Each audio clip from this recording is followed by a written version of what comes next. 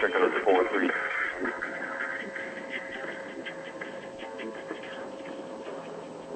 Or a little bit longer than that, actually.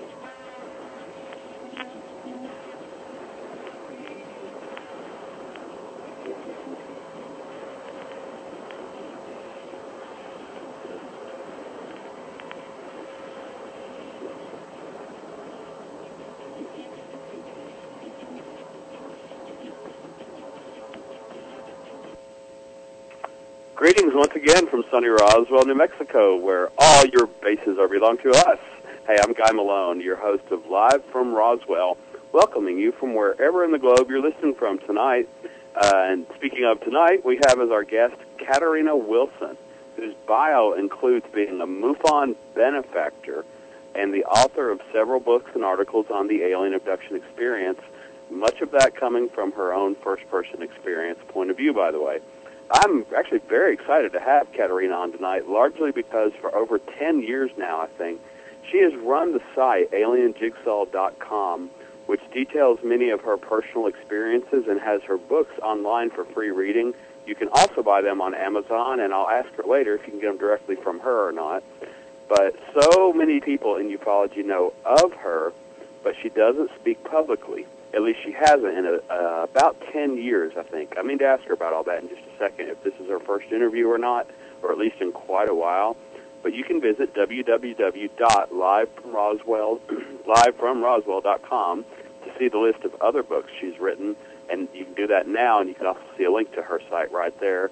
I'll also remind you that if you would like to interact with us, with myself, or with Katerina, and ask questions or respond to what you're hearing on today's program, you can email me at talktome, TALKTOME, at livefromroswell.com, and I do refresh my email constantly during the program.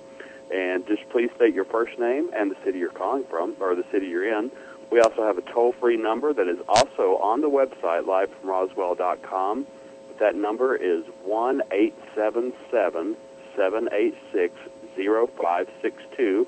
And if you're using the Pal Talk Virtual Auditorium, feel free to raise your hand. Between myself and producer Joe Montaldo, one of us will notice it eventually, even though I don't personally am able to keep up with everything going on in our virtual auditorium, because, I'm like talking to the guest and listening and trying to, hear what she's saying and ask questions for her like that.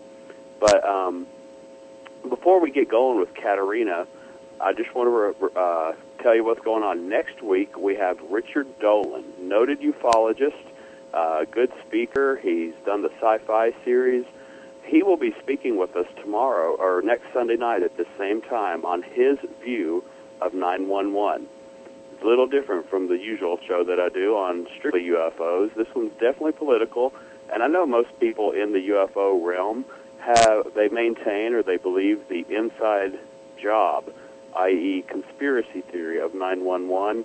That is also Richard Dolan's view, and he will be expounding upon that and why he believes that. Remember, that is going to be on Sunday, September 9th, 2 days before the anniversary of 911. So Richard coming on to speak with us next week. I'm sure it's going to be a little bit controversial, probably have a lot of friendly and unfriendly comments and emails. And while we're on that topic, somehow or other, a couple weeks ago with a guest, Tom Horn, we got to talk, and he was giving some biblical views on prophecy, but he also teaches and speaks on stargates, the Nephilim, the year 2012, things like that. That's the lecture he gave us while he was in Roswell. And a listener asked him, does he believe that there is a stargate in Iraq, and is that why we really went in? We were so close to the end of the program, he said there is no way he could do that topic justice in the amount of time that we had left. So after 2 weeks from tonight, we will have the return of Tom Horn, answering kind of from a biblical prophecy point of view, but also from a Stargate conspiracy guy point of view, why he believes the U.S. went into Iraq. Was it about oil? Was it about weapons of mass destruction? Or was it about a Stargate and a crashed UFO there?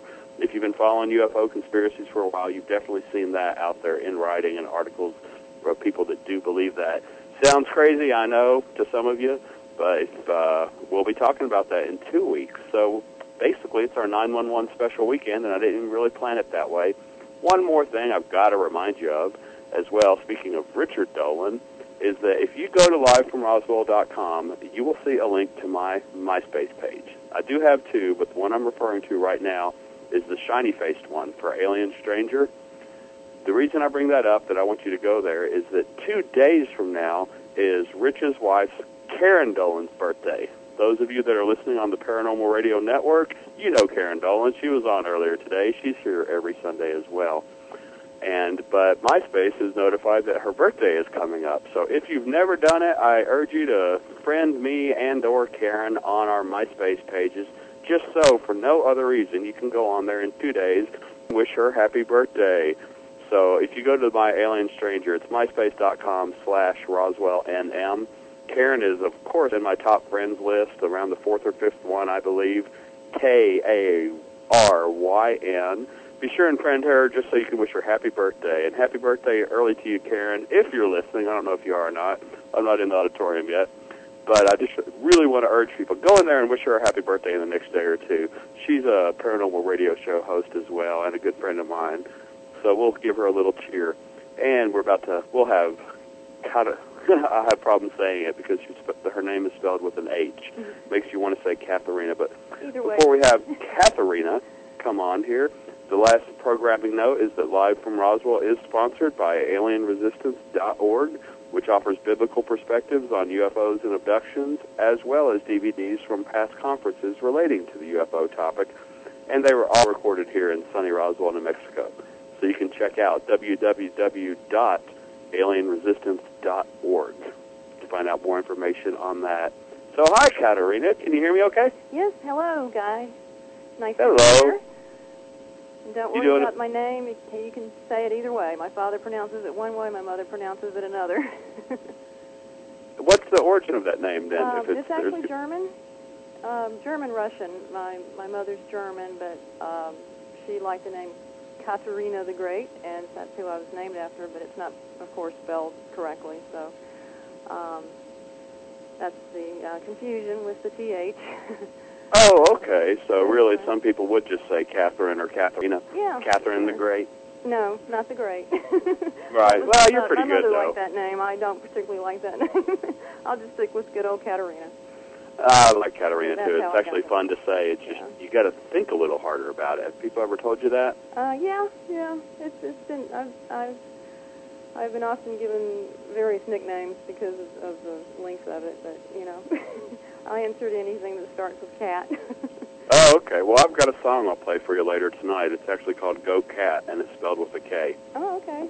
We'll be hearing that during the break. I'll tell folks more about it later on. When I introduced or told people who you were at the top of the program, I mentioned that the top thing on your bio that I just pasted from what you sent me, folks. It's not like I make this stuff up. But that you are a MUFON benefactor. Tell me about that. Well, it just means you support MUFON. And there are different levels of support, and everything from journal subscriber to, becoming a UFO investigator, there are just different levels, and I think there's one in between. There's about 3 or 4 different levels. I can probably find this information for you. I didn't realize I was going to be... Okay, I should probably have done my homework on this better, but I'm just a big supporter of MUFON. I've been, I think, a member since the late 80s, so it's... Oh, wow. Long time then, huh? I feel real good about the organization and what they do, and just would urge people, if they have any interest in that, to look into it and support them in any way they can. Well, I see a MUFON member, I see MUFON researcher, I see MUFON speaker, I see journal subscriber all the time. I don't think I've ever been able to introduce anyone that I knew was a MUFON benefactor. And maybe I don't need to ask about your personal finances, but is there like a minimum amount you can give before you are actually labeled as a benefactor for MUFON? Yeah, I think the minimum for a benefactor is $1,000. Okay, well, I won't ask whether you're the minimum or you're much higher. Oh, and no. There's another level. There's a $500 level, a $250 level, and with each one of those levels, you get different publications, and with the benefactor, it's also like a lifelong membership. So, neat. I started out as a Well, good old scared, frightened abductee, and then started basically not so much as a field UFO investigator, but helping other abductees in the support side of things. I did become a MUFON investigator, and I was a state section director in Oregon for a few years, but kind of pulled back from all that and just decided to support them in a different way. So. All right, that makes sense. And just to keep things fair, there's also our own producer Joe Montaldo runs ICAR as well, and he will take any money that people want to send to him too. Go to paranormalradionetwork.com, contact Joe, ask him if you can have his permission to send him money. I'm sure he'll say yes. He won't have a problem with that for you.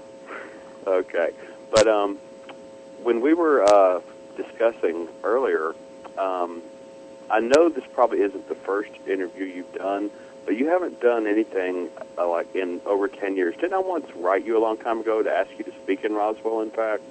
I think you did. I did stop speaking about 1996, 97, and I've turned in a lot of speaking requests and a lot of radio, and just kind of, I don't know, for a while there just felt the need to disappear, and tried that, and it didn't work. I know that feeling. Well, you can't really disappear from what I call the guys, the ETs. Sometimes my nickname for them is the guys, so you really can't ever disappear from them. And I thought that when I left Oregon and went to North Carolina, I said, I'm going to get the heck out of this and get a real life, and it's going to get better, and things are going to change. And I found out the less I did, and the less involved and less active I was, the harder things got, and the more interaction I had, and really wasn't happier. And that kind of led to, I guess, this current book that we're going to talk about that I just published is just the last 12 years of, since I published the Alien Jigsaw and the Researcher Supplement. And I just realized that, hey, things are not better. And they had been urging me in kind of roundabout ways to get this message out, that, telling me, you have a mission and you have an important job to do. And who urged you on that? Well, just different I don't know, extraterrestrials or whatever you want to call them. That was kind of my question. Yeah. Human friends or something else? No, these were direct experiences I had with these beings, and very explicit direct messages, and just simply, telling me that, you have a mission and you need to keep to your own truths and your own experiences about us, and basically, to quote them, to wake a sleeping world to their presence. And I'm just one of many, what I call abductee emissaries out there trying to do this. And not everybody's an abductee that's doing this, but there are a lot of us working together to try to wake people up, because I think it would be better for people to become aware of this sooner rather than later. Yeah, I see what you mean. How long has it been since you did a radio interview then, or any type of appearance? I'd say about 10, 11 years. The last one I did was with Art Bell, and that was a good interview. I was very green, and probably still am, but it was a real learning experience for me. And he's a dynamic personality, and it was very popular radio show. So it's been over 10 years, and that was Art Bell, and that's awesome. I really appreciate you coming on. Am I really that charming to be able to coax you out like this, or? I don't know. You have a great voice. Maybe you're. You have a great sight. You're very persistent, so I couldn't say no. How's that? Good. Well, I was thinking maybe you just felt that what you've written very recently is so important that you need to come out and promote it a little bit, because folks that don't know, I just received an email that was broadcast to several people, probably several dozen people, I think, in the field, that you had a new book out. And it got in my email, hey, Katarina's got a new book. Hey, I should ask her to be on the show then. So, well, thank you for having me. Yeah, thanks for coming on finally. It's an honor to get your first interview in over 10 years, for that matter. I guess we should get to that interview thing, and kind of can some of the chit-chat. The book, now, your original book was Alien Jigsaw, correct? Yes, that was 1993. Can you summarize that a little bit so people have an idea who you are and let us know why you felt compelled to write it? Well, yeah, I started keeping a dream journal when I was in my teenage years. My grandmother was really into dreams, and I'd had some very vivid dream memories from my childhood, and just some strange things, and a couple of really unusual things in my teenage years, and I started keeping what I called a dream journal, and it kind of became more of a tool of exploration for me, and I just started having more conscious memories of very unusual experiences and overly vivid dreams, and eventually, got to the point where I kind of had this epiphany and realized, in 1987 that, oh my God, these aren't just dreams. And one thing led to another. I got investigated by a MUFON investigator and was put in touch with, I met Bud and was put in touch with MUFON, and then Bud Hopkins? Yeah, Bud Hopkins, and ended up working with a forensic clinical psychologist, and just had to kind of face the reality of what had really been happening to me my whole life. And this was when I was about 27, 28 years old. And I continued the journal. So all these journals basically led to the publication of the Alien Jigsaw, which would cover the first 32, 33 years of my life as it relates to the phenomenon. And that's pretty much how that book got written. It's a compilation of my journals and just my life story throughout my life up until that time. And I followed that up with the Alien Jigsaw Researcher Supplement, which had a lot more analytical data, and a paper that I published for the journal, and just the hypnosis sessions that I did with the psychologist. So I had I think I did another year of journals in that book, and then shortly after that we started the website. Okay, so you did have the book. Well, yeah, that's right about the birthing of the Internet age really picking up steam. Yeah. It was 95, 96, and all that stuff. Yeah, well, pretty soon. Yeah, we launched the site in 95, and it's been up ever since. Well, there's probably half this audience was not even on the Internet in 95. So you were actually pioneering alien abduction research and sharing your experiences online before most people were even online, it sounds like. Yeah, it was a pretty big deal. It was fun, it was exciting, and it still is. It's just grown so much. It's phenomenal. Does that still get a lot of traffic? Yeah, I don't know, compared to other sites, I closed out August with over 147,000 hits. Oh, that's huge then. I knew you were a big star. Yeah, and I got to say this because I'm happily surprised that the downloads of the new book are almost 1,700 in the first 6 weeks. So you can't do that with a self-published book and a hardback book and going around and promoting it at conferences and stuff. It's just it's really neat to be able to have the internet, as a tool of communication and education. Now you, before the internet even, your first book was self-published, wasn't it? Right, Yeah, all three of my publications are self-published. The third one is Project Open Mind, and it's in a monograph form, but it's available on the site. And the first two books, I still have copies of, and they're going to be available through, if anybody wants a copy, buy a copy, I'm going to have them available on my website. But the latest book is available free. Okay, and you've already had 1,700 downloads of it just since announcing 6 weeks. it? Yeah, 6 weeks. So I think that's exciting. somebody's That's interested.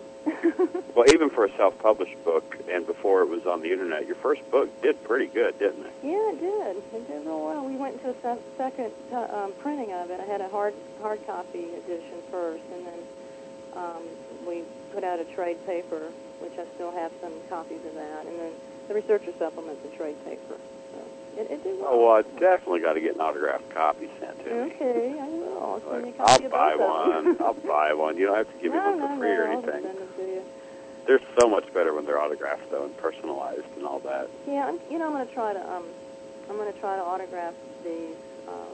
And we're trying to get the site updated again, and we're going to have the PayPal and the other two books up there, and hopefully tonight or tomorrow that'll happen. So. Okay, that's what I was asking, actually, or mentioning earlier. I know you can read your books for free on the internet, and you can download it on PDF. Yeah, the first two books are not available free on the internet. The Project Open Mind is. That's the 10-part monograph. It's the subtitle is Some Alien Abductions, Actually Government Mind Control Experiments, where I got into this. In 1996, I kind of went off in a different research direction and looked at Martin Cannon's The Controllers and started reading a bunch of books relating to that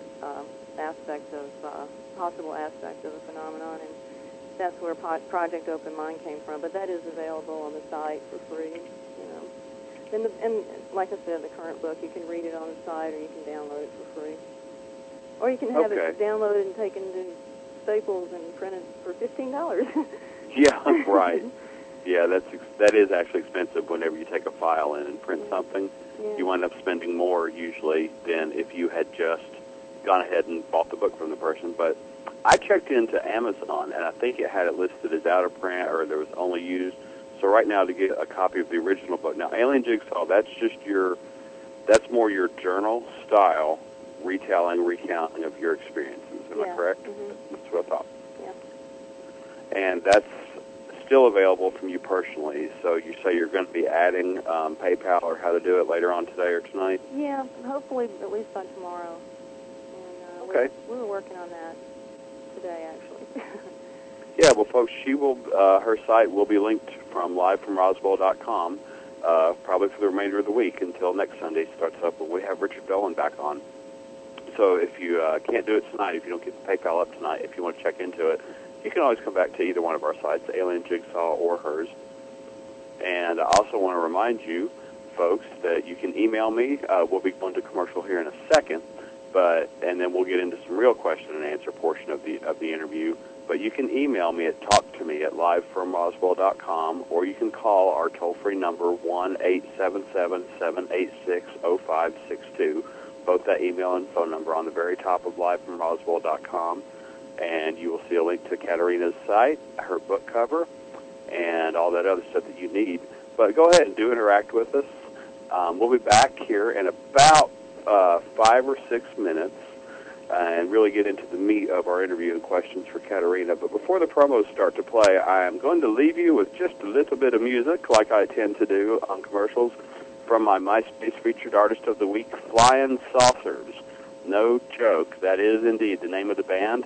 You can go to www.livefromroswell.com, and on the right-hand side of the page, you'll see a link into their MySpace page as well, where you can get some more of their music and listen to it for free as well.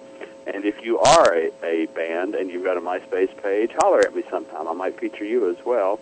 And if I got the song order to Joe in time, this first song, you either want to turn up or turn down your volume. The first song you're going to hear by Flying Saucers is called Psycho Chick. So we will be back on Live from Roswell with Katerina Wilson after this break. 5 or 6 minutes. Take us out, Joe.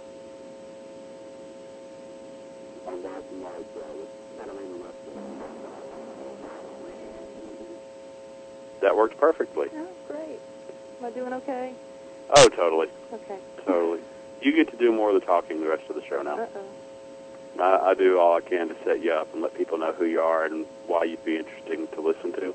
Mm. And then especially thank you for giving me the list of questions. Oh.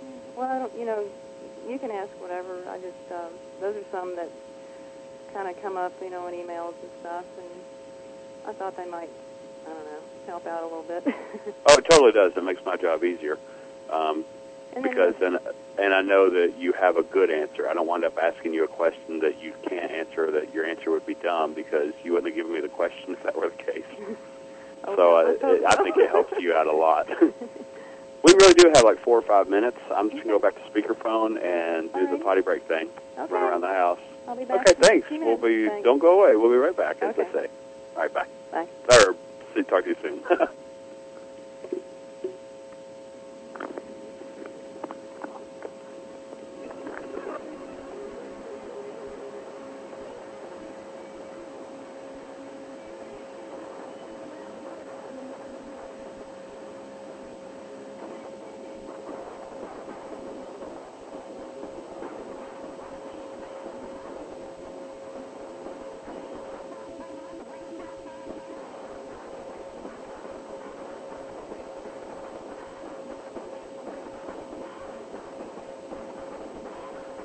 Jigsaw.com website and the book of the same name, Alien Jigsaw. She is also the author of a brand new book, which you can actually get on her website and download for free. The name of the book, from an abductee point of view, is I Forgot What I Wasn't Supposed to Remember.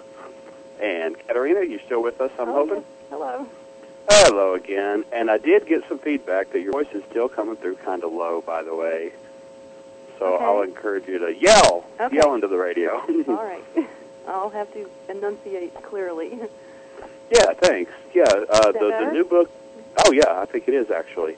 They'll just turn up their radios. This is over the internet, so it's really pretty cool in that aspect that they can at least turn it up really loud, and then if people are doing that, I'll try to talk a little lower. I don't want to overpower your speakers. I have a tendency of doing that.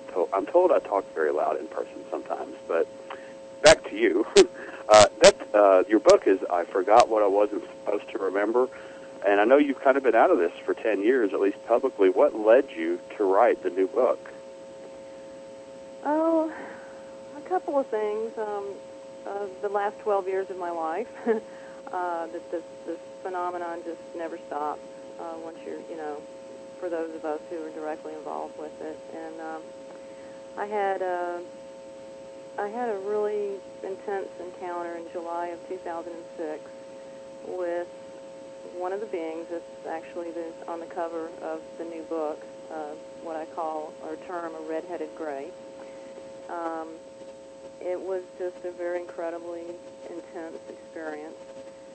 And she and a male being that looked just like her, only his hair was a little shorter, had a group of abductees in what appeared clearly to be an underground base. There was a portion of the base that was above ground, and it was what I believe next to a large body of water. And when we were underground in this place, it was just enormous, and there was a group of us, and I knew we were all abductees, and we all knew what we were and who we were with, and we all got a group vision / message from these two beings. And it's very very detailed and lengthy, but they were using visual imagery and telepathy to warn us about a very, just a dire circumstance that we were in, that something really, really incredibly intense was going to happen. And one of the things that was telepathically, I use the word downloaded into our minds, that, as a group, we were told through telepathy that, and I'll quote, "They are coming, and if they find out who and what you really are, you will be slaughtered. Everything that makes you who you are has to change." And you were told that by the redheaded? By the redheaded grays. They wanted us, abductees, to save humanity.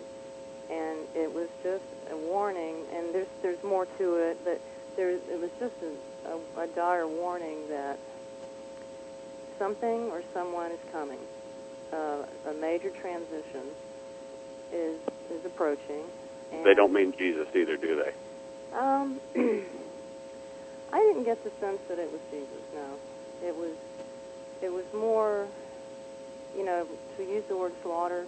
No, I don't think so. I don't see Jesus in that in any way.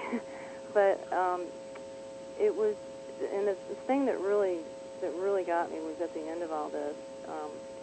She walked away. They walked away as a pair because they were a pair. They were like the president of the United States, but not. They were a couple, but they weren't. They were equal. They seemed very important, but they weren't. They didn't dress any particular way. They were just. They were like ambassadors or something. And they were, when they walked away, she turned and looked at me, and that's the look you see on the cover of the book.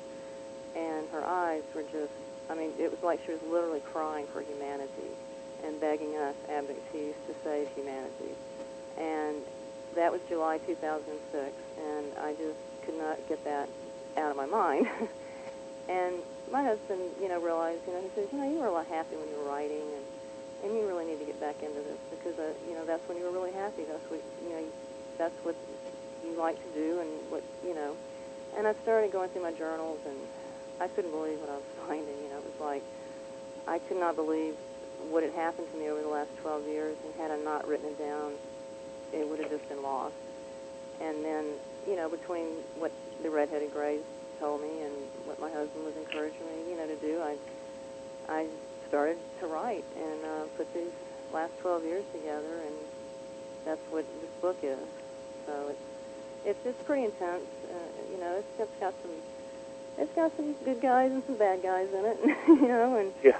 Well, I've not known of an abductee book or experience that couldn't be described as intense. Yeah. You mentioned that the being was somehow imploring with you as an abductee, asking you abductees or we abductees to help save the planet somehow. How, by what means did they want you to do that? Well, they didn't really say. One thing I noticed when I went back and read through my journals is about every 2 years I get a vision of war, a message, a vision. A lot of times the visual imagery is used in the telepathic message, so you see and you get. It's just instantly. It's like a download, but it's just so clear. And I just want to let your listeners know that the last hypnosis and the only hypnosis I went through was back in 1988. So I haven't had any hypnosis. And everything in this book is from conscious memories, and 90% of what's in Jigsaw is from conscious memories. And to me, that's important. It is important to some people. Some people put more value on hypnotically retrieved memories. Some people don't. But I just want to make that clear with your audience. But they didn't everything say, you've written about is pretty much conscious recall. It's not possibly tainted by hypnosis or the hypnotist. I know that's a frequent charge in abduction. Yeah, right. And so this book is all conscious memories, and most of the other two are as well. And I did publish the hypnosis sessions in the researcher supplement so the reader can see exactly what was said during those sessions, so that the transcripts are there. But no, they didn't say how to save, and I do talk about this in the book. They didn't say how to do this, and I did dedicate a chapter to all of the visions that I've had over the years, and they all seem to kind of focus on a war. And what I've been able to deduce from my own experiences and what I remember is that they just seem very concerned and preoccupied with our wars. I was shown that what was coming, and indeed what we're already involved in, is the war over oil. I was shown that China would become involved in a big way, and that another group of beings that I'm unaware of, that may even be interdimensional, might possibly take advantage of us while we're sitting here on Earth bickering amongst ourselves over oil and profits, that, while we're being distracted, something else, I think, bigger is coming.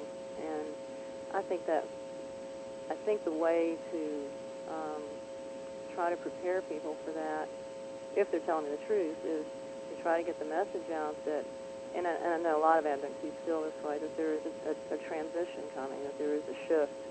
Something is looming on humanity's horizon, and we're sitting here just bickering over our usual war over oil and religious wars, and it just never ends. So we need to kind of wake up and realize there should be a larger focus in our lives, and there's just a lot more going on around us than most people realize. So that was kind of part of the wake the sleeping world to the alien's presence message that I've been getting. I see what you mean. That it comes. I know you've written on my labs a little bit.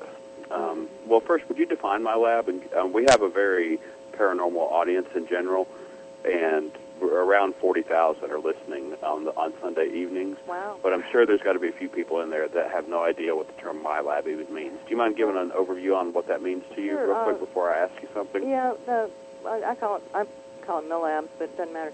It's acronym. It's an acronym that stands for military abductions, and it was coined by Helmut Lemmer. He's a PhD geophysicist in Austria who did some research into this and wrote a book titled MILABs, Military Mind Control and Alien Abduction, and he co-wrote the book with his wife Marion.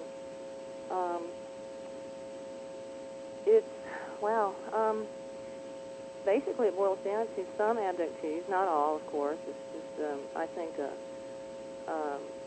certain select group, and I don't know how they chose us. It might have just been our proximity sometime during our lives. But I've certainly experienced this where we're abducted by people, humans, and some sort of covert military force. Yeah, they look human. They wear military uniforms. Sometimes they just wear civilian clothing. Inject us with drugs, interrogate us. Sometimes friendly, sometimes not friendly. And it's. I think they want to know what we know, and that's why you can tell the difference because aliens don't use drugs. They have telepathy and mental power or prowess, and humans, well, they're using drugs, and we wake up with the next day, feeling drugged, having bruises all over us, or needle marks, puncture marks, and head full of memories. Oh, you mean the MILABs inject you with drugs when you say aliens don't use drugs? I just thought you meant they were clean cut. No. They don't smoke cigarettes. And, they don't need to use drugs. I mean, they have just far superior mental capabilities, and their telepathic abilities are just incredible. But I've actually been shown a film of me being abducted by the military. I was inside a plane with 3 or 4 military guys. I was shown a film of me being inside a plane, and I was drugged. And I looked up at the camera, and I was told, "Katerina, close your eyes now." And I closed my eyes, and my head fell back against the seat of the plane. So you could see the plane? It was either, I think it was a helicopter, but, it was just like about the size of a Huey, the inside of it. That or it was, a medium-sized fixed-wing, but I didn't get a good look, but I could tell it was inside of either a military plane or a helicopter because my ex was in the Marine Corps, and I've been inside of these things, so I know what they look like. And, that's just, I know people are going to go, this is like crazier than aliens, but I'm not alone. But fortunately, I don't think this happens to a lot of abductees. I just think it's some, and I think it happens because they want to know what we know, and that's how they find out. And it's I'm just kind of touching on the topic because it's very involved, and you really can't get the gist or the flavor of what these are like until you actually read about them. And I talk about another woman named Lisa who has these too, and she's also published in Project Open Mind. So POM will give you a better idea about the MILAB issue than I can, really cover it right now. But that's what that stands for, military abductions. And And a caveat I do have to say, in all honesty, just to be fair, is that I've seen hybrid beings, which I'm sure everybody knows what those are by now, because Bud Hopkins and David Jacobs and Yvonne Smith and John Carpenter have all been talking about this and writing about this phenomenon of the hybrid breeding program. And so the hybrids, I have seen hybrids that look so human that you could not tell them apart if they were walking down the street from other humans, except maybe if you've got a good look at their eyes, but if they had sunglasses on, you probably wouldn't be able to tell. So in all honesty, I'd have to say that it is possible that these could be hybrids dressing up as military people. And yeah, that's kind of where I was going, yeah. why I wanted you to define my lab, because I know our producer Joe and Linda and their research group, I got some feedback earlier on here, just Linda commenting that the red-headed gray is always a MILAB. Oh, really? That's what she says, yeah. Have you ever thought that or been told that? Or? No, I haven't. When I define my own personal MILAB experiences, when I define those, I'm with people that, they look totally human. A lot of them look like they're from intelligence agencies, and they're dressed, they're dressed nicely. Some are men, some are women. Some appear to be scientists. Most appear to be in one group of the military or other.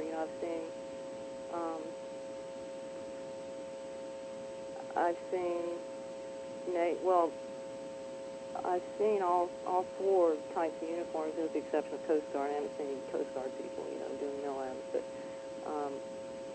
not sure about Marine Corps per se, but definitely I've seen Navy personnel like you wouldn't believe, and Air Force, and it's just they just seem so human. Just for another example, I mean, one of these involved this woman who had a piece of paper with my name and my telephone number in every city I'd lived in since I was divorced from my first husband, and he was in the Marine Corps. And so she'd been keeping track of me for like 15 years. How long ago was that you were shown that?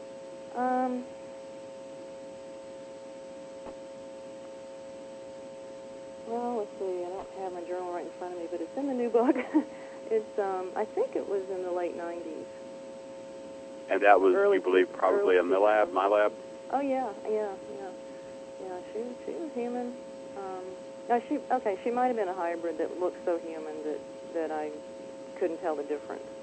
But she'd definitely been keeping tabs on me. Just to have my name and phone number and city and state where I've been living, and I have moved around quite a bit, so it was pretty apparent what was going on there, and I was just really taken aback when I saw that. It really disturbed me. Yeah, I'm kind of curious if the claim from the research community is that the red-haired grays are related to MILABs, or that they're doing them themselves, and also that they're affiliated with doctors, or that the red-haired grays are often doctors. How might that influence, like, since that's being on the cover of your book right now, well, does that influence your line of thinking in any way? No, actually, I view her purely as a red-headed gray. I got a really good look at her, and she was very much like what I call the Type 4 grays in the alien jigsaw, like the ones that approach 7 feet. They're very tall, thin. When they walk, they have a certain gait. They're just so tall and lanky that their backs kind of bend over slightly when they walk, and they almost glide, but they walk, and their backs kind of move back and forth when they move their legs, and it's very graceful. She almost moved the same way. It seemed very alien to me. It did not seem. And I have to. And also, this is the first time I've ever had an encounter with red-headed grays. With these two, this couple. They were a team. they were a team in almost a spiritual way. I mean, during the when they were telepathically relaying this information, this group of abductees, which I was a part of, the male was the one that had started the communication with us, and he became so emotional he broke down. And you know, if they could shed tears, I mean, I almost thought I saw tears, but I felt them. And she took over immediately because he just couldn't. He was so overwhelmed with emotion, he just couldn't go on. And they walked the way they walked and the way they moved, and I don't know. I never suspected her or Redhead Grace to be part of the MILAB team. Never in my wildest dreams. That's the first time I've ever heard of that. So. But we all learn something new every day in this, don't we? Yeah, that's true. Really, you may want to talk with Linda or Joe and see why or how frequent that comes up for them, or to, if any of them wants to chime in, let me know that. But you may actually want to find out what they base that claim on. Yeah. Because I know they've done extensive research. Okay. So they have a reason for believing that or for stating it. I just don't know myself what that reason is. And Joe or Linda are welcome to chime in. Ian wants to know what is special about this woman, meaning you, I believe. What is special, do you think, about you, which might cause the military to want to mess with you? I think it just boils down to the fact that I think for me personally, it was my proximity, living really near a huge military base. When I actually remember my first MILAB experience occurring within my early 20s, so I think it might have just been proximity, easy access.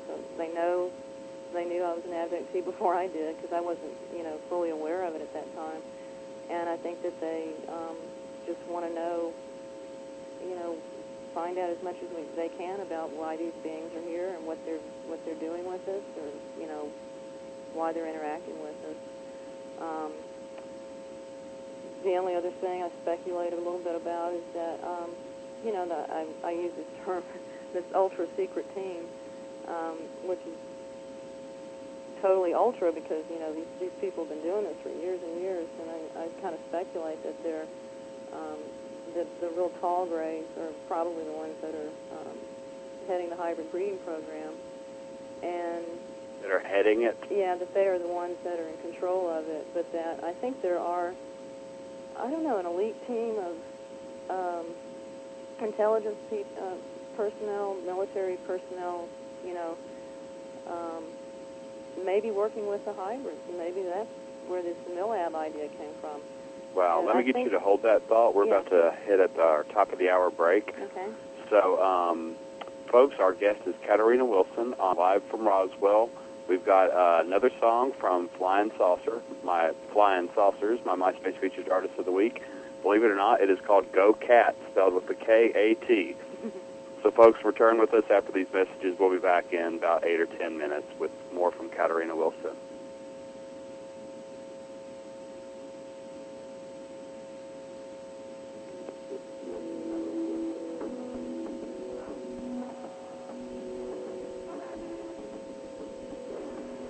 My guest this week is Katarina Wilson. She is the author of Alien Jigsaw, published in 1993, and the alienjigsaw.com website. She's also the author of a new book she's discussing tonight, I Forgot What I Wasn't Supposed to Remember. And tonight with Katarina, we have been discussing alien human hybrids, I should say, and MILABs, that's military abductions. You can participate with us on this program. If you'd like to ask a question or make a comment, you can email me at talktome, TALKTOME, at livefromroswell.com.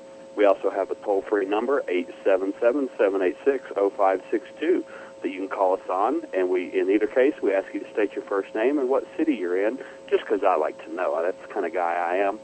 That number and email are at livefromroswell.com, as well as a link to our guest site and information on how you can buy her books. And always at the top of the hour, I always remind you that our program tonight, Live from Roswell, is sponsored by AlienResistance.org, which offers biblical perspectives on UFOs and abductions, as well as DVDs from past conferences related to UFOs and abductions. And all that was recorded right here in sunny Roswell, New Mexico. That's www.alienresistance.org. And you can also write us, myself or our producer Joe, for information on you becoming an advertiser, either on the show live from Roswell.com or anytime, 24/7 on the Paranormal Radio Network, where we've got all kinds of talk shows going on. They're usually paranormal related. Sometimes they're politics and other fun stuff. But we do have 24 hours of programming on the Paranormal Radio Network.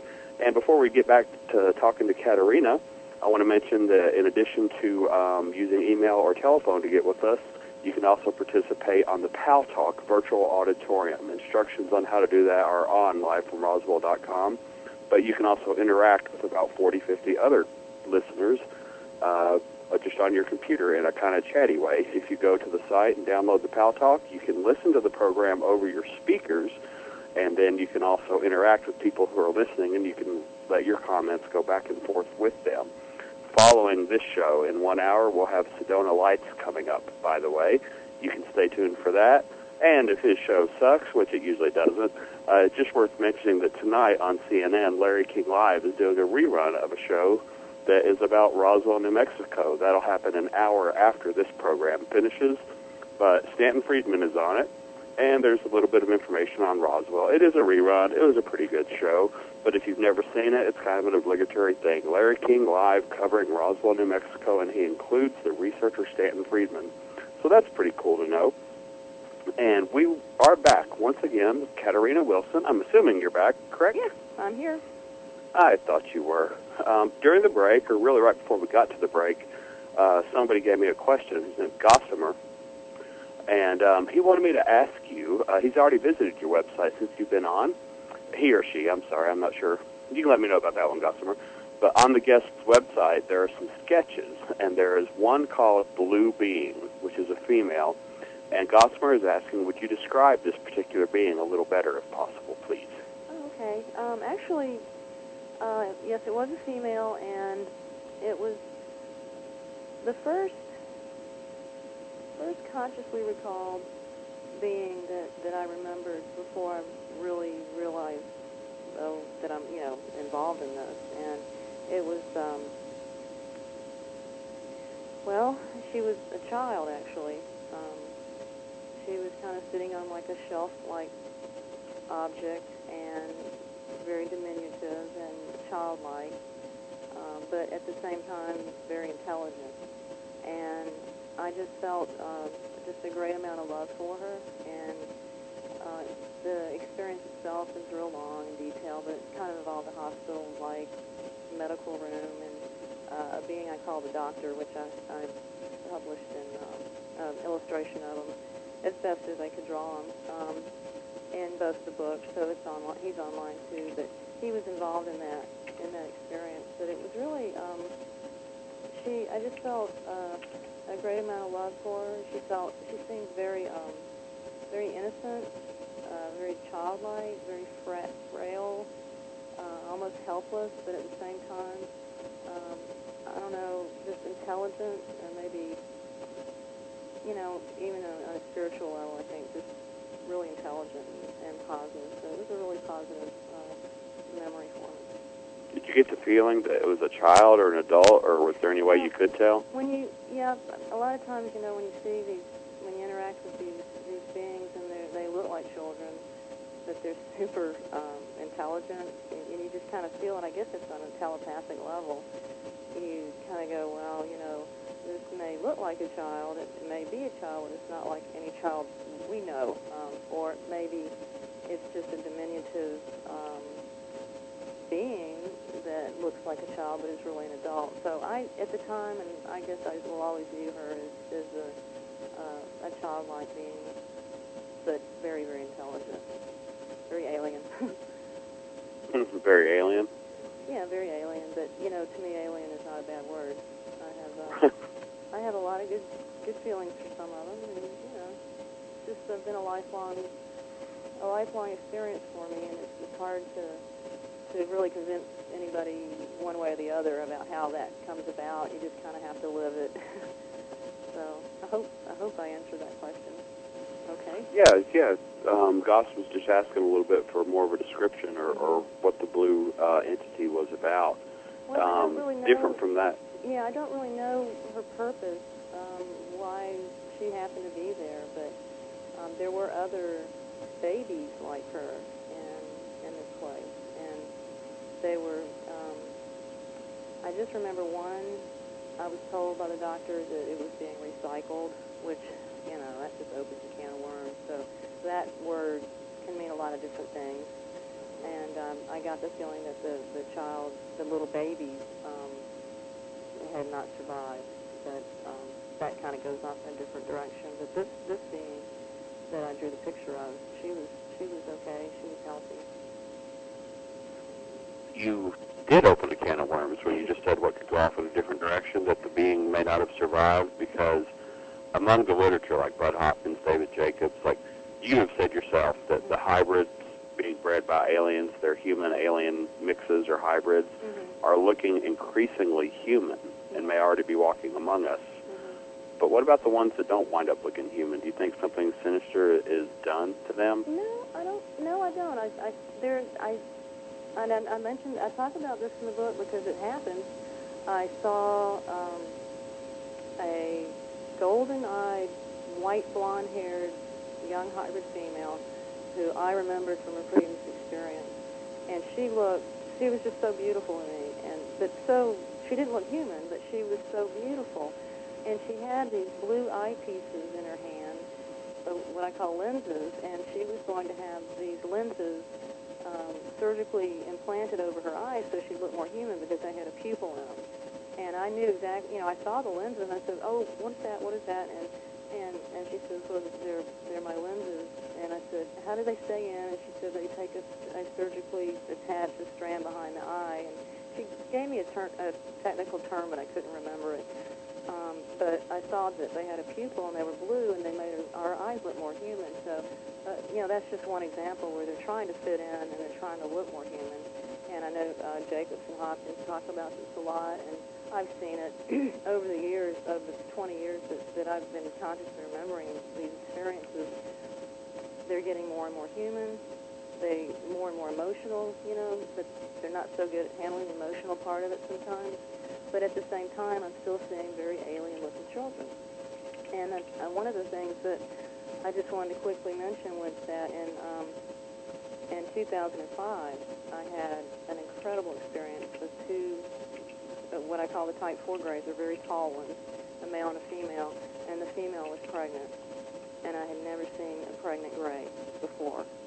And a pregnant gray? Yeah, and I drew an illustration in my book, and I'm really pretty sure I got it depicted pretty good because it was just, I got to touch her stomach. The male let me touch her stomach, and I could see the baby inside of her because her skin was so thin, and when it would move and touch the womb, I could see a dark place, once in a while, and I touched her, and it was just, to me, it was like just so incredible. It's like I've never heard of this before. I've never heard another abductee say that they had seen a pregnant gray. She was a gray. She was not a hybrid, and they were type 4s, and they were a pair, or a mated or whatever. I don't know if they get married or whatever, but then they were. She was in a lot of discomfort, very quiet, but I could just feel just. I guess telepathy works both ways, but I could feel that he was just so proud and so happy. And that's the chapter I titled "The Proud Father" in the book. And I just had to mention that because I think that would account for still seeing very alien-looking babies. That they,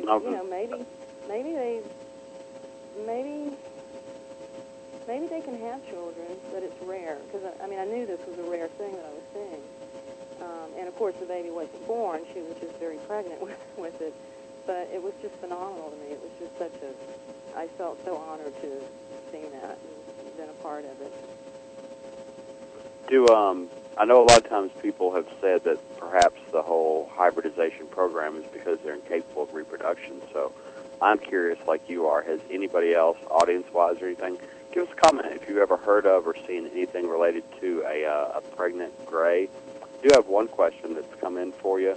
Actually, maybe it's for me, but it says, Guy from Tadwall, do these MyLab military men and women have semi-long hair, or is it regulation? What do you know about that, Katerina? Me? It's regulation. They're military haircuts. Anybody I've ever seen in a uniform has a military haircut, and they look totally human to me. And I got to say, Ian, I think, asked the question. I don't think there's anything real special about me other than the fact that they're interested in me because I'm an abductee. But this has happened to me since my 20s, and it's like some of these men I see, I don't fear. It's like I feel like I'm a part of this team or something. And I don't know why I'm there. I'm really a part of the team, but I get that feeling that I'm kind of part of the team. So it's not all like mean and torture crap. I don't want to put that across, but they do use drugs because it kind of makes their job easier. But I that makes you more compliant. Yeah. You mean, or willing to answer their questions? Yeah, it makes, yeah. So. And that's when you say you don't really experience a lot of torture. Is that, are you referring only to the MyLab experiences? No, I've never really been, never been tortured. I mean, there's been a couple of really horrendous things that I've been through, and like in a medical, facility type thing where I had rods put through my hip area, and I had like 2 on each side put through my hips, and that was quite painful. And I saw other people going through a lot worse things, so that was rough. I'd call that that border. More from the alien side are you describing, or from the other entity side, or from the MyLab side? What I saw there were all humans. No aliens in that one. But like I said, again, you gotta remember that some of these hybrids, you just don't, but they were all humans. I didn't see any aliens in that experience. You said you've seen other people going through things worse than you were currently going through at the time, though? Yeah. Like what? I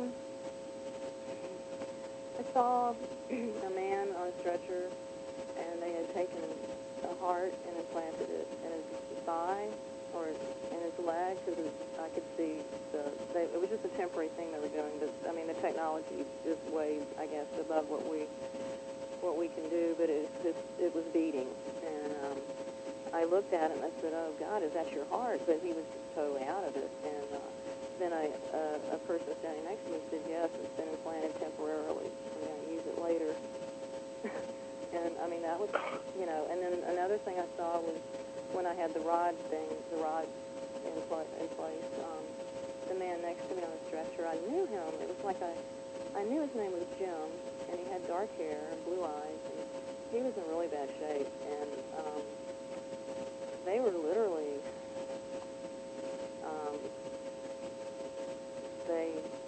I was told they were inducing Parkinson's disease in him. They were doing messing with his brain, and they would kill him and bring him back to life, and that's what they told me they were doing. And it was just sick, It was like what end would they possibly? Oh, we do have a hand up. To what end would they possibly do that? That doesn't happen very often. Well, I don't know. Maybe just like humans do medical research. Maybe they're using people. But it was horrible. It doesn't happen often, thank God. But this is just one of those things that I saw. It was very vivid and very painful. But it's not. It doesn't happen a lot, But I didn't see any military people. I just saw doctors. I saw medical people. Not military people. I saw medical people. So I didn't really have a name for that experience. It was just, it's actually, if anybody's interested in just quickly looking at it, I think it's in the chapter titled Liquid Memory. Lucid memory? Yeah. Okay. Well, actually, we have someone that wants to ask a question or make a comment, and in fact, it's Linda, who I'd said earlier is the person who talked about the hybrids, or about the red hairs being all related to MyLabs. Joe, I see the hand up in our virtual auditorium. Can you go ahead and get Linda on for us? and you'll experience like 5 or 10 seconds of dead air here for a second, Katharina, while they switch it over, and so will listeners.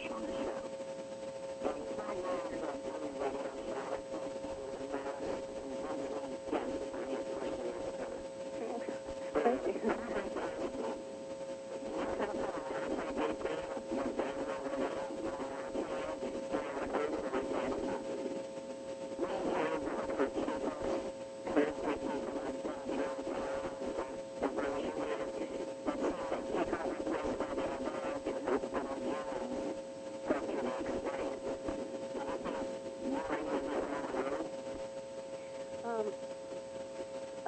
The first question, my father was in the military, but just a brief, I think a 4-year tour, so I don't really come from a military background. And the second question was, do I think that I'm there sometimes to help other human abductees? Was that the question? Yeah, I think that's what you were saying, as a keeper. Well, I have done that. Yeah, I have done that sometimes. There was one experience where I have had it. Well, it's kind of bad to say this, but I've been kind of used sometimes to kind of make people that while they're being abducted feel more comfortable. And I don't know if that's good or bad. I kind of feel like it's what I'm supposed to do at the time, but then when it's all over, I feel like, well, gosh, am I just as guilty as they are, for abducting this poor person? But I do feel that sometimes. It has happened. Yeah, I guess. Yeah, that's a fascinating line of thought, actually, that you're as much a victim as they are, perhaps, if you're being taken against your will anyway. But that you're so used to it now, you understand and you feel what other people are going through, Yeah. so you feel like they're at least permitting or letting you bring comfort to other people? Yeah, I think so. I hope I'm doing something good, but yeah, I know a lot of times I'm with groups of abductees and they just seem kind of turned off or totally unaware that there's an alien standing right next to them. I'm like, this is an alien, this is not a human, and then they just don't, and sometimes I kind of get in the way, I think sometimes I kind of say more than I should, and, they kind of, I think they think I'm helping, but sometimes I'm just a troublemaker, if you know what I mean. It's like, wake up, this is an alien, this is not a human, and they're just kind of sitting there, like, kind of switched off. But there have been some times where they've been just crying and scared to death, and I've been, walking alongside them and just trying to help them walk and stuff. You have apparently, or Linda's commenting again, you've come to an understanding that you actually are a keeper and that that's part of your role? I don't know the term, actually. I think the first time I ever heard the term was when Jim Sparks' book came out, but I haven't read his book yet. I have read a couple of interviews, really good interviews with him, and to be honest, just in the interviews, because I had finished my book at the time and was just doing the editing and trying to get the illustrations in there, I was pretty amazed at some of the similarities. The mission. He's looking more at an environmental disaster issue, but I'm looking at. We'll pick that up in just a moment. Yeah, then we've got one more break to do live from Roswell. One more song from Flying Saucers, who you can check out if you go to livefromroswell.com. On the right-hand side of the page, there's a link to MySpace Featured Artist of the Week. You can hear and download more music from Flying Saucers. We'll be back after just a couple messages here with our final half hour with Katharina Wilson.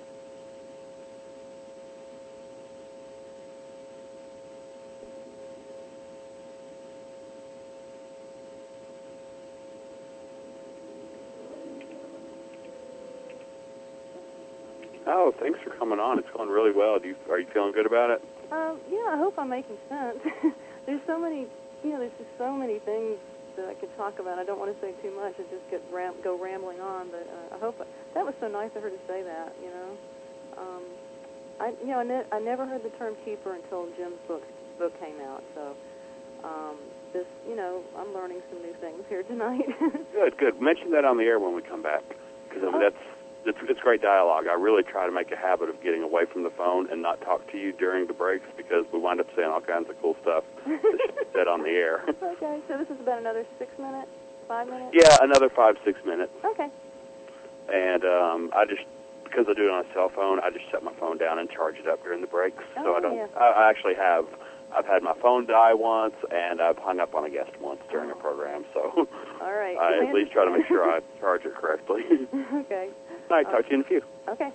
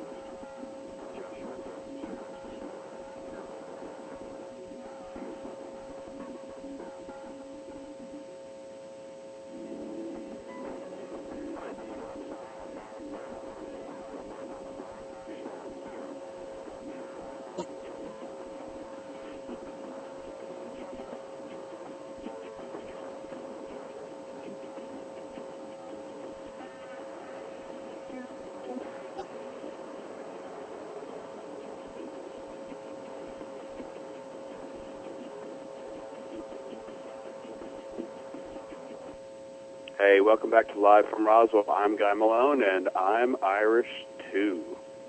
Really important to mention here. Our guest has been Katarina Wilson. We're in the final portion of our program. What we were discussing was the fact that Katarina is a MILAP, or a MILAP, someone who is often involved with being taken by what appears to be some clandestine covert military operations occasionally. And she has experienced this so often that she finds herself in the position of giving comfort to others who are also being taken into this military abduction program.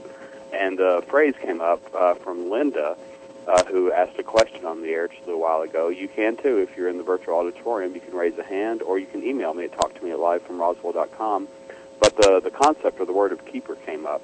And just so you know there, Katerina, I know you wanted her contact info pretty immediately. Her screen name is Linda Keeper. Oh, the Keeper? Yeah. Okay. That's easy to remember. And I think we know why, too, because she introduced the term that you said you'd never heard that word before, keeper, correct? No, I never heard the word until Jim Sparks' book came out, and he calls them the keepers. But His brand new book, right? Yeah, I don't know. Yeah, the latest one.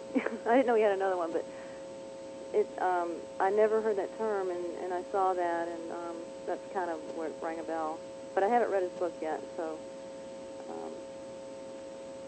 my apologies, Jim, if you're listening. Well, you had said earlier about the hybrids that are looking increasingly human, but in your new book, you say that you believe that the grays, the blondes, and the hybrids are basically somewhere between friendly or neutral and are actually attempting to help mankind. Tell me your view on that for a little bit. Yeah, boy, I tell you, 10 years ago I never would have said that. It's just taken me a long time and a lot of analysis of my own experiences. And it has a lot to do also with these visions and the messages that I've been shown and given over the years, about every 2 years it seems. But a really peculiar thing happened. There's a space-time aspect to my story, too, and I can't go into it, but I dedicate a chapter to that. There are two kind of information chunk chapters. One's about space and time, and the other one's about war, or wars, or future wars, or whatever. But a really interesting thing happened. I had an experience, and this is in the chapter titled Future Earth. It's towards the end of the book. And this is kind of where I came to that feeling that maybe, these are really kind of working together with this ultra-secret team of humans to try to save as many people or certain people that they can when this transition, whatever it is that's going to happen, happens. And it just took me a long time to get there, and it was just really, the last chapter was just really, really hard to write. But I was standing, I don't know where I was standing in a place, and this is kind of where a space-time thing comes into it. I was holding a coin. I looked at the coin, and it read 2012. It was about the size of a quarter, but, I just saw the date, and it said 2012. And I went, oh, and then I looked at it again, it said 2020, and then I started shaking, and I realized that I was moving through time. And I looked at the coin for the third time, and it said 2040.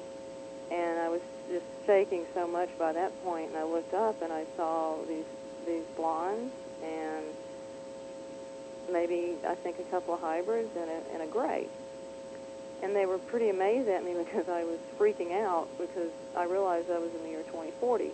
And they thought it was silly of me, kind of funny to be so shocked and physically shaking, and because, these kind of things just don't happen to us. And but anyway, while I was supposedly there, and everything just felt so real. I mean, I had this conversation with these beings, and it was like being in the future, in the year 2040, maybe a little bit after that. And I was basically told that, or shown that, there's going to be a really terrible war. And the years 2012, 2020, and 2040 were going to be major turning points for humanity. And did you get a good peep at what that world looks like by 2040? Well, I got a general peep. I assume, since I saw blondes and hybrids and grays, and there I was, humans, all living together on this earth, that after this terrible war, and I was told many, many humans died during the war, that I was shown basically that we're going to coexist together on the planet. We'd be sharing the planet with 3 other species, and that third species would be the hybrids, because they are a new species. They're not alien, they're not human, they're something different. And the establishment, the government establishment, the religious control is is no longer there, but it's a positive thing because people can live freely. They're not so, it seems so much more positive because we weren't under so much religious and government control. And here in this country, we have it better than almost anybody. In Europe, they have it great, but so many other places in the world, it's just so horrendous to live under that type of dictatorship and control. And that kind of goes away, which I thought was a good thing. A lot of the social things change, like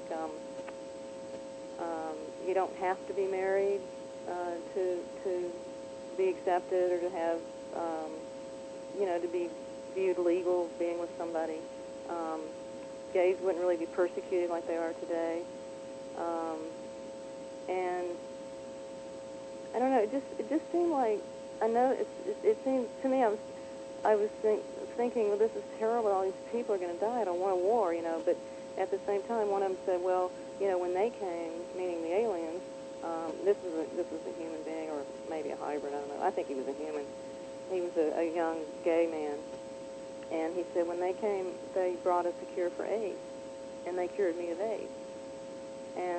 And I thought, well, if they come and if these guys, if the aliens come and they bring us cures for AIDS and cancer and things like that and try to help us, I said, well, that can't be bad, But about this war again, here's this war, this transition that's coming, and I just, I don't know. I don't want to dwell on it too much because it may just be alien imagery. They might be fascinated with why we're constantly warring with one another, but I sure have been led to believe that there's some major transition that's coming. And so that's in future Earth. But it seems very, what you've been shown anyway, if you can trust it or believe it, yeah, it seems like, very apocalyptic before any of that good stuff happens, sounds like, huh? Yeah, and I still think that there's going to be another factor or force that's going to try to take advantage of us. That's why I think, since we were all living at peace after this war, and we obviously fought somebody else together to get there.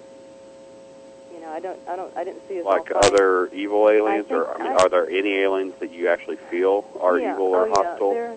There's in your own words, yeah. Okay, I've had two experiences with these caped beings that wear hoods. And this is where I kind of bring in the incorporeal, the negative incorporeal influence that I believe may be kind of influenced the whole phenomenon. But they have no hands or feet. They have liquid black energy for faces. They're very negative. I saw them once, and when I was in Oregon, living in Oregon, and that's on my website, and a little bit in my book. And I saw them again the week after 9/11, and their capes were different. I saw more form to them, and they had like a triangle at the top, and it's just, I can't really go into this to give it justice, but they actually knew that 9/11 was going to happen the week before it happened. They came to me the week before 9/11, and they knew. And I was not allowed to remember it until the 2 days after 9/11 happened. I was writing in my journal because I was just so devastated, and I was angry, because nobody had shown me this, that I couldn't help, that surely somebody knew about this, and why didn't they help? Why didn't they do something? Meaning, the aliens. And this just flashed through my mind, this experience that I had the week before, where these three beings were in my house, and I was standing next to the kitchen bar, and, and it was, these are the ones that I think are interdimensional, I think, because I think the capes were just so they could have some kind of physical presence, but, black liquid energy, that's, not a real positive thing. And both of the experiences were pretty negative. So I think there's a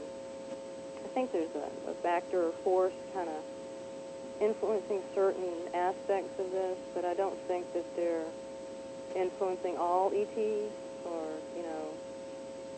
I think it's just certain. I think it's just I think there's only a couple of them that are really, that we really got to watch out for. There are these short, pudgy tan wrinkled beings that I've seen. One of those groups doesn't really seem to have be too interested in helping us. They're not really vindictive or evil. I think they're just so desperate that they'll do and take anything they can, to survive. But they're not real positive either. I write about them in the book, and I have an illustration of what they look like. Yeah, that's in your newer book or in Alien book, Jigsaw? Yeah, that's in the newer book. There are two types of short, wrinkled, tan beings, and one of them, the eyes are very different. The one with the blue pupils, they seem okay. They're super intense, but they seem okay. But the other ones with the vertical horizontal slit-like white pupil, they're the ones that I think are. I just, from what I saw, they were just in dire straits and were just doing everything they could to get what they needed from us to survive. It was really sad. So, what did they need from us? Like to eat us, they needed. I was told that when I saw them, they told me that everybody there was going to be checked. Their blood and DNA was going to be checked. They were looking for something very specific. And then I was shown a baby that was dying of their race, and I felt just tremendously sad for them. And of course, I allowed myself to be tested because they're looking for some specific genetic material. They didn't tell me exactly what it was because, if they had, I may not have even understood the scientific meaning of it. But I have been told by the other tan wrinkled being race that I've been warned about MILAB experiences by them. They tell me once that they're coming, and that I was like honey to the bees, and that they were coming. And 5 days later, I had a MILAB experience, and I was told during that experience that my body produced a specific gene that was better than anything they could ever hope to have, and that if I would cooperate with them, they would take care of me. The MILABs told you that? Yeah. And this time I didn't see military people. This was purely scientific. So the MILAB thing is not just military. It spans a scientific. I think the military is just the transport and the interrogators maybe, and I think there's like another level of pure scientific investigation. But like I said again, these could be hybrids. And I could be mistaken, and these could be hybrids, making me and other abductees think that our own military is doing this to us. Yeah, do you think it's possible and all? Because a lot of people, or at least some, have proposed the good cop, bad cop scenario on aliens. Are they evil? Are they good? Are they indifferent? Or are they all working together in a good cop, bad cop scenario? And you've been shown a lot of things, like the future being a big one. If you can believe or trust that what you were actually seeing, the real future that is to come. Mm-hmm. Do you ever doubt yourself, or just wonder, is it possible that you're being deceived, or that you're being shown something that has an agenda to it that may or may not be true? Yeah, you have to ask yourself that. You have to constantly keep that in the back of your mind, because if you just go follow off one of these groups blindly and don't look at the overall picture, I guess I'm blessed in a way that I have so much conscious memories, and I can remember the different beings, and I write down, what happens to me, whatever I can remember. And, you kind of have to take a step back and look at it over years to really kind of get a bigger picture. But there are days where it's like, I know this is going to happen, and it's like, you got to enjoy every day, and you got to be prepared mentally for this, because I've kind of been, I feel like we're going to be needed to help calm people down when they come, or if something, whatever this is going to happen. But at the same time, it's like, I mean, see, when 2000 came around and all that leading up in the 80s and 90s, all these earth changes stuff, I never believed that, never felt that, and it never happened. But this time it's like kind of different. Other abductees are feeling it. It's just like a something's coming in the air, and Yeah. it's just an overall. And it's not just abductees. I'm hearing it just from from normal people. You know, once in a while you hear them talk about things, or like that movie, The Shift. They're trying to put together. I just got an email about that. I looked at that and I was like, that's weird. Why are they calling it that?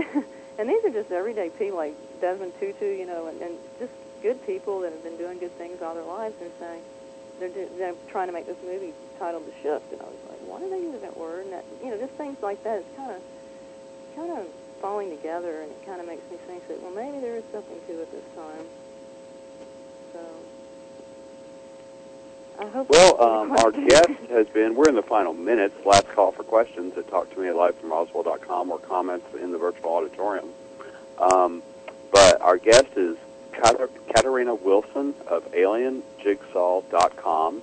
If you can't remember that, she is linked right now from live from ROSWELL.com. And we do have our shows scheduled already for the next 2 weeks. I'll tell you more about those in a minute. I did want to ask you, why are you offering your book for free on the Internet? Oh, I think it's the only way to go. I mean, the Internet is just the greatest tool for communication and education. I never got into this to make money. I only have to sell those other books because I had to pay to get them published, and anybody that has published a book knows that the only people who make money are the publishing companies. So when you self-publish, tell me about it. When you self-publish, you know, it's all out of pocket. So but this one, it was like, no way. You know, I don't want money. I don't want anything. I just want the information out there because I have such a sense of mission, and that I am supposed to get this information to certain people. And, you know, they're just, like I said, there are a lot of other emissaries and abductee emissaries out there.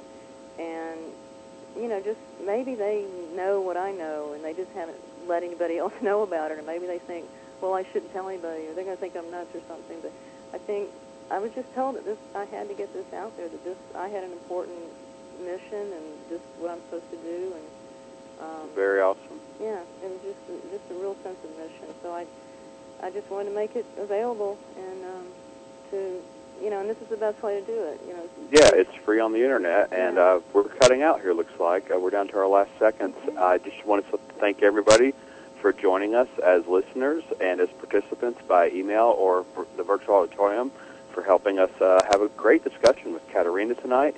She's linked from live from ROSWELL.com. In the next 2 weeks, we'll be discussing 911 from various angles. Next Sunday night at this same bat time, Richard Dolan will be discussing the conspiratorial inside view or inside job view of 911. After that, Tom Horn will spend 2 hours answering the question, does he believe that there is a Stargate in Iraq, and is that why we went in? I'm Guy Malone. I very much appreciate folks listening to you. Come back next week for Live from ROSWELL.com. Coming up next is Sedona Lights with Joshua James on the Paranormal Radio Network.